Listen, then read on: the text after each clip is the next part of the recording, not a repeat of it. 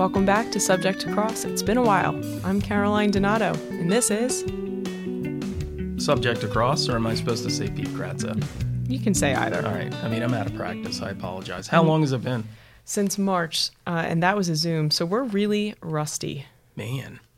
I'm going to dust off the rust and the dust. That's like 6 months, isn't it? It's a long time. Wow. We are practicing social distancing. We are. It's probably a solid 8 feet. I hope so. I made sure the air was circulating. Yeah, we'll be okay. All right. All right, so this week's episode is about the state of the United States Supreme Court. Pete, what is the state of the United States Supreme Court? Well, yeah, I think we've managed to do a pretty good job of keeping politics out of these podcasts, right? We try. So you're right. So, and with few exceptions, you and I are pretty politically aligned. So I don't think it would be very compelling dialogue to discuss politics, you and me, anyway. It'd be boring. Yes, but it's pretty apparent, again, without weighing on one side or the other politically, that the Supreme Court has become extremely politicized. Ideally, I think, the way that our government was envisioned, politics would not come into play when it comes to our Supreme Court. That's why they have lifetime appointments, in theory. Mm-hmm. But politicians, whether they be Democrats or Republicans, get involved and ruin everything. So the question becomes, should we revisit the way the Supreme Court is composed or comprised? I don't know if I'm using the right word. In other words, the party that's not in power right now wants to talk about stacking the court, adding justices, which I didn't know. Did you know that could be done? I don't know that it can. They'd have to change. It's not constitutional. It's like it's not in the Constitution that it says you have to have X amount of Supreme Court judges. I didn't know that. Where'd they get the number 9? I don't know. I mean, it must be legislative. Mm-hmm. So in any event, they could do it if they had the majority. That could be never ending. Right. I mean, you're going to end up with 45 judges on the United States Supreme Court. The other thing that you and I read, because I always find the articles. I don't think I got a fair amount of credit for that. No, we'll give you credit. I mean, let's give more of an overall view of this episode. You're reining me in? I'm going to rein you in a little bit just to organize it. So I think what prompted this discussion and our research into how to frame this episode was Justice Ginsburg dying. And the aftermath of that has really provoked conversation, obviously. We're recording this episode after the first presidential debate, which was last night. So today is September 30th. And that was, I think, the first question in the debate about the Supreme Court justice and the next nominee and when that should happen. Like questions mattered. Right. Well, and maybe we'll get censored if we have comments like that throughout this episode. But the point is, Pete found a good article from the New Yorker. It was The Case for Ending the Supreme Court as We Know It by Keonja Yamada Taylor. I'm impressed that you pronounced that. I took just my time. K.Y. Taylor. I don't want, it's a name worth saying. Mm-hmm. So Pete found this article, and we'll talk about that. I don't think the body of the article really matches the title, but we'll get into it. And then the article I found was an opinion from, I think this is the Inquirer, but should the Supreme Court justices have term limits and the pros and cons to it. Wait a minute. You found this? Yes. I thought I found it. No, I sent this to you, and then you found the New Yorker article. You're going to have to prove that. You're going to have to prove that. Check your email from last. Because I read the Inquirer. Check your email from last All right, week. fine. So that's really what prompted this discussion. And I don't know that we have answers, but what is pretty clear from a historical view is that the Supreme Court, although our founding fathers intended it to be, what was that? It was like the chair, sorry. Okay.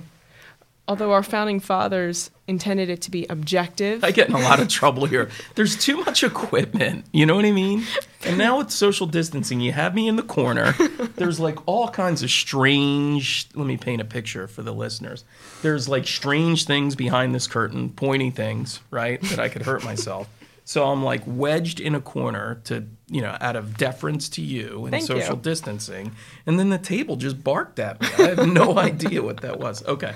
Go ahead. I'm sorry. Keep going. That's okay. As long as you're safe over there. I don't think I am. Far enough away from me. Okay.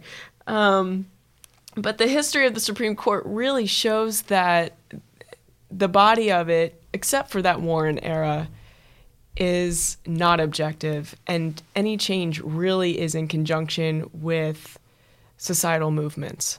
And it's not because the Supreme Court was doing something that it thought was objective and constitutional, but because the movement of the time required it to act. You're talking about the New Yorker article now, right? Yeah. Yeah. But let's... I mean, that was impressive. That brought me back to law school, which was not a happy time in my life. But, she... the author, who I think is a professor at Princeton, right, kind of showed that, even these opinions that were otherwise to be lauded in terms of social justice were really, I think, this is what you're saying, were precipitated by social change, right? Like, in other words, they were almost forced to do the right thing, right? And then when they were forced to do the right thing, whether it's the African-American ability to vote or, fair housing, they would capitulate, they would get credit for that, and then they would water it down. That was her, in subsequent decisions, was the point of her article, correct? Yeah, I think so. And I think she outlined that really nicely to show that theme. The Supreme Court wasn't proactive. It was reactive in the movement of the time. And reluctantly so. And I think that's why I think this was a good article, because it really, the whole argument that adding another conservative judge, and if I get censored on this, sometimes I don't know the line between political and objective. Who would censor you? McElroy Harvey would censor you. We get censored. Oh, really? Sometimes, yeah. No one censors me. Okay. All right. But the Roe v. Wade concern, Ginsburg dies, and you think, could they really backtrack on that? But I guess in looking at narrator's voice, yes, they can. But would they really? But it's 2020, anything can happen, and the worst things happen. And I think this article, through Roberts' argument in Shelby County versus Holder, where he kind of backed off of the Voting Rights Act of 1965, saying racism doesn't really exist anymore, so you don't have to worry about it. I think that was really demonstrative of showing that, yes, something can change with Roe v. Wade. Mm-hmm. And that's devastating. Well, I think, you're definitely going to get censored for that. The article, though, like you said, the title of the article is "The Case for Ending the Supreme Court as We Know It."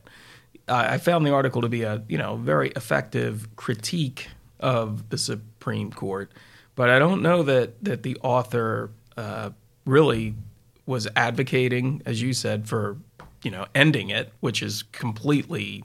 You just did a 180. Well, hold on.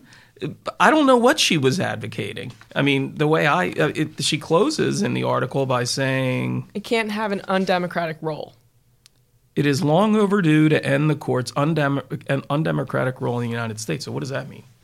Well, does that mean you end it? You get rid of it? Or what do you do about it? So before we came on air, Pete was saying, how about this article that says we get rid of the Supreme Court? And I said, that's what the title says, but I don't know. You could never prove that I said that because we weren't on air. I'm a witness. I'm telling what you said. What if I dispute it? Well, then the listeners can judge our credibility. All right. I guess it's like any jury trial there, which is often how it goes. I don't know what she's advocating, but it's obviously way too extreme, radical to end the Supreme Court. But maybe that's a segue into the next article. Well, before we do that, I think the title of the article was confusing, but I think the body of the article, if you just ignore the title, I think what she's saying is history proves that it's not an objective body and it needs to be recognized so that somehow we can fix it. And history also proves the way to fix things isn't through the United States Supreme Court. It isn't through our president. It's not through the Senate. It's through movements. And I think she wants a movement to change how the Supreme Court operates. I will say that there can be a difference between somebody who's elected to the Supreme Court and the view that the public has and the president who's nominating that person has of that person. And then once they're on the Supreme Court, they can change. Well, I agree. Or they've never actually changed, but they've been misperceived, right? Right. And maybe that mitigates in favor of lifetime appointments. I mean, wasn't Souter supposed to be conservative? One of them was supposed to be like conservative. It didn't. Mm-hmm.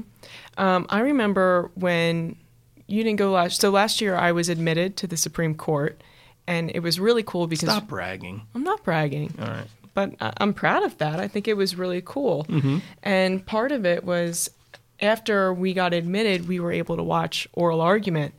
And I thought it was really interesting to see how the judges were. Justice Gorsuch, who I can't tell you what I thought of him when he was nominated, but he asked some really good questions in an immigration case in favor of somebody not being treated fairly. You mean advocating? That's how his questions came Right. across. Justice Kavanaugh came across exactly as expected. Justice Ginsburg, I liked her because she spoke only when she had something to say, and she took her time. And I think that is a skill that happens with experience. I don't know that I've mastered it yet, but I admired it of her. Justice Thomas, I'm not actually going to stop going through them because it starts to align with how perceived. But I think Gorsuch was the one that really stood out to me as the surprise. Yeah. Well, that's cool. I have no desire to go there. Isn't that weird? I want to move for your admission. Yeah. No, it's not on my list of things to do. It doesn't. It's just not important to me. So then the question becomes: Is it? What do we do about the Supreme Court? I mean, I think that New Yorker article spells out that we have a movement to ensure its objectiveness. But I think other options are, okay, you expand the Supreme Court, the number of justices, or you limit their term to term limits. What do you think, Pete? What do you think would help? I would be inclined to advocate for term limits, as this article kind of has a counterpoint. The one point is yes, there should be term limits, and then the other does make a couple good arguments about why term limits would only escalate divisiveness. Divisiveness? I think you're supposed to say divisiveness. I would normally say it doesn't device. sound good on my ears. No, it is. It's divisiveness. Divisiveness. Divisiveness. Whatever. I'll take your word for it. It would exacerbate the fact that they disagree. I like this idea of an 18-year non-renewable term with an appointment every other year. So it would ensure that every president was putting two people on the court. Additionally, what this advocate for term limits states is that it wouldn't remove a justice from her office upon completion of her term. Instead, after 18 years, the justice would become a senior justice, which already is in existence. Apparently, Sandra Day O'Connor did that, went and served in a circuit court as a senior judge, and I think Souter, sorry. I would be inclined to be an advocate for term limits. How about you? So I see the pros and cons. So the cons to term limits are that if you give every presidential nominee the ability to nominate two Supreme Court justices, then that gives that president the incentive to search for the most extreme nominee. So that's one con. And that kind of makes that politicizes it even more. And the other issue that this article acknowledged that I hadn't thought of, and I think this was really thought-provoking, is that justices who know that they will likely need another job after they retire from court might tailor their rulings to carry weight in favor of whatever they do after leaving the bench.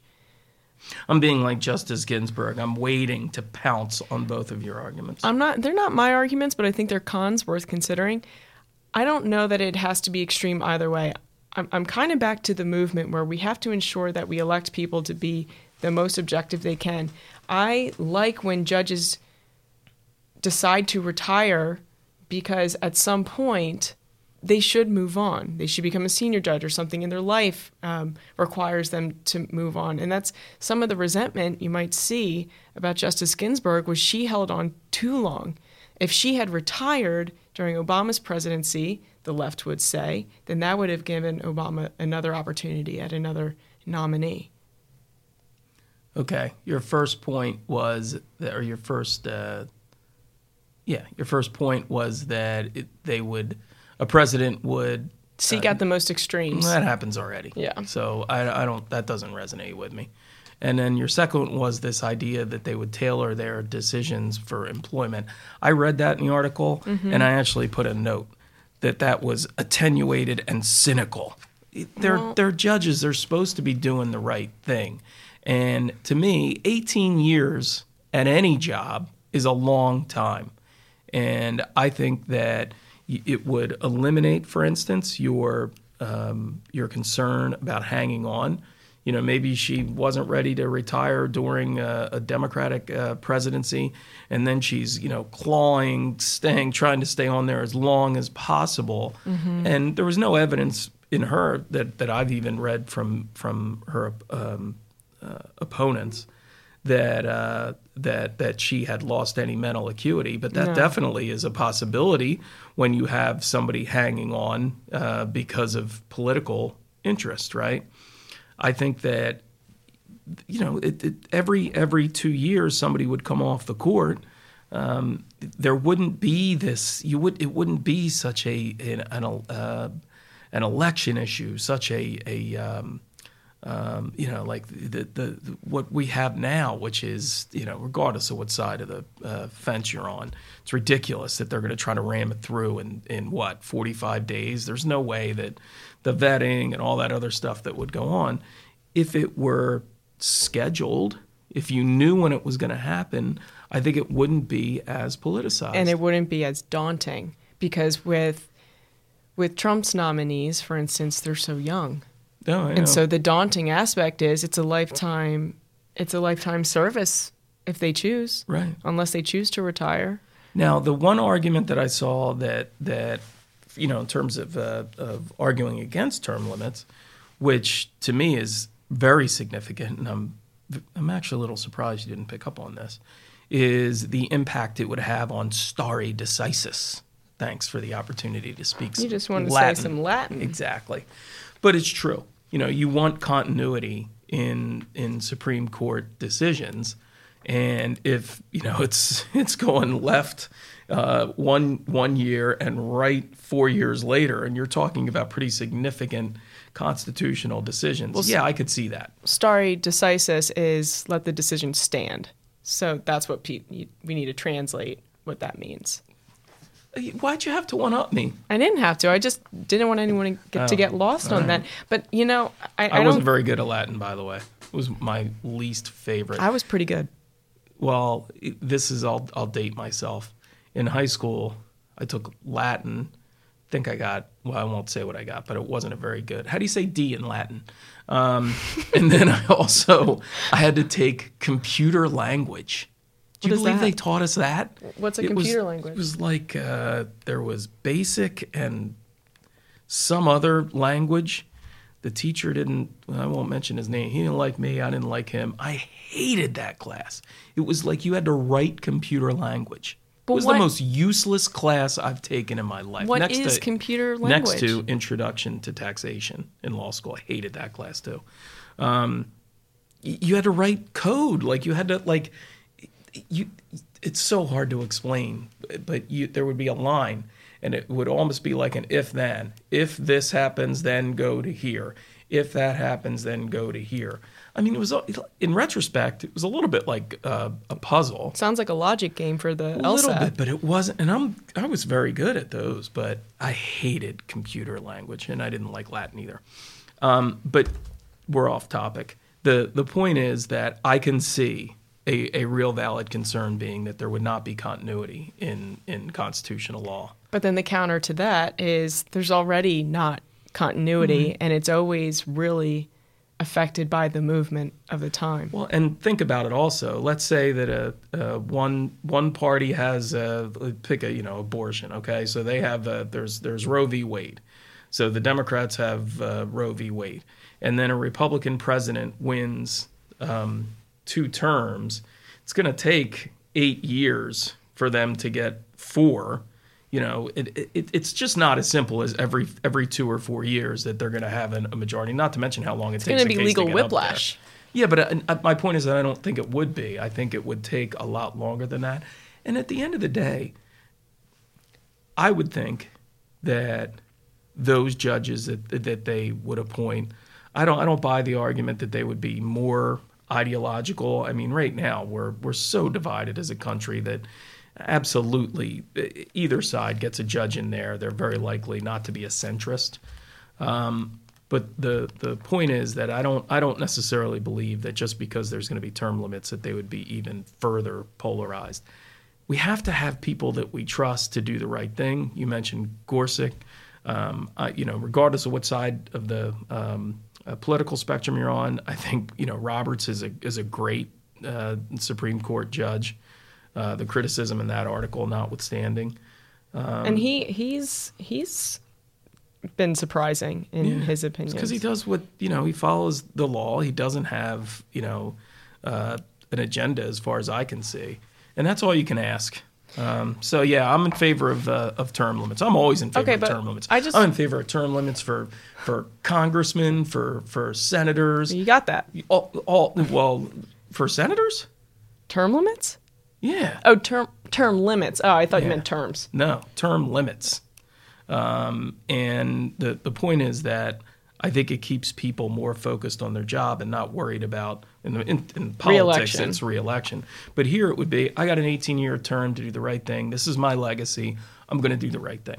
I think, though, just to talk through a little more the stare decisis issue, I don't know, there might be a little more legal whiplash than you might anticipate, especially because if the lower courts, the state courts, know and anticipate that court is going to change, they could have a case that they know is going to take a certain amount of years to get to the Supreme Court and rule a certain way, anticipating what could possibly happen at the Supreme Court. So I don't know. I think that might promote more litigation. But think about, they say elections have consequences, right? Both sides say that when it suits them. And the Supreme Court is one of those issues. The electorate would know this. Every presidency means 2 Supreme Court judges. So I think, again, that would further blunt the political aspect to this. You know what I mean? And if you had it set that in the first year and third year of the president's term is when judges would be elected, I think that it's definitely worth considering because, frankly, where we are now, I think if the Democrats win, then you're going to have this push to add judges, which is very I don't know that that's helpful. Well, and it's just so extreme, right? Term limits, to me, it would not be an extreme measure. It would just be 18 years and you're off. I had one more thought on that, but it must not have been important enough to remember. Do you have anything else? No, I think I won the debate, though. Well, I don't think we were debating. Oh, we weren't? I don't think I was taking a position. I just think it's a really interesting issue. The other thought I had is I don't know that it's political enough for a big enough movement for the Supreme Court to react to it like it did for the Voting Rights Act or the Civil Rights Act or anything like that, or the Civil War when slavery was abolished. I think we've had some in the last 5 years, some good Supreme Court cases, socially good Supreme Court cases So I think it's going to take a Supreme Court opinion that's going to rock this country to really promote a movement to promote some change. That might happen this year, because if the election is disputed and, that goes up to the Supreme Court, president has, rammed through a justice who could be a tiebreaker. You thought, how old were you when hanging chads were going on? I don't even know what that phrase means. Oh my God. So seriously? 0? What is it? The Gore-Bush election, Florida hanging chads. Oh, I remember that. I was in the 6th grade. I never heard that term, but I do remember that. With what's, I think, potentially going to happen this November, that'll make hanging chads look like, preschool. I think it could get really, really ugly. And that's why that is another area where the Supreme Court can become extremely important, extremely politicized, and why I win the argument that term limits should absolutely be imposed. Okay, if you need to win an argument we weren't having. I don't win them at home, so I like to win them here. I'll give it to you. But is it okay that I agree with most of your points? Yeah, I mean, you didn't initially, but I've brought you around. No, I think we're playing devil's advocate here to show both sides, especially because this article we were referencing, just to be clear, was should Supreme Court justices have term limits, pros and cons, and that's what we were having a discussion about. All right, well, I think that's it for the Supreme Court. Do you want to do any bit? Come on, it's been 6 months. That's unfair. Okay, fair. I don't know we'll what sign a out bit of this and episode. A hook and a whatever. No, I don't want to lose your attention. All right, signing out. Until next time. Say bye. Oh, bye.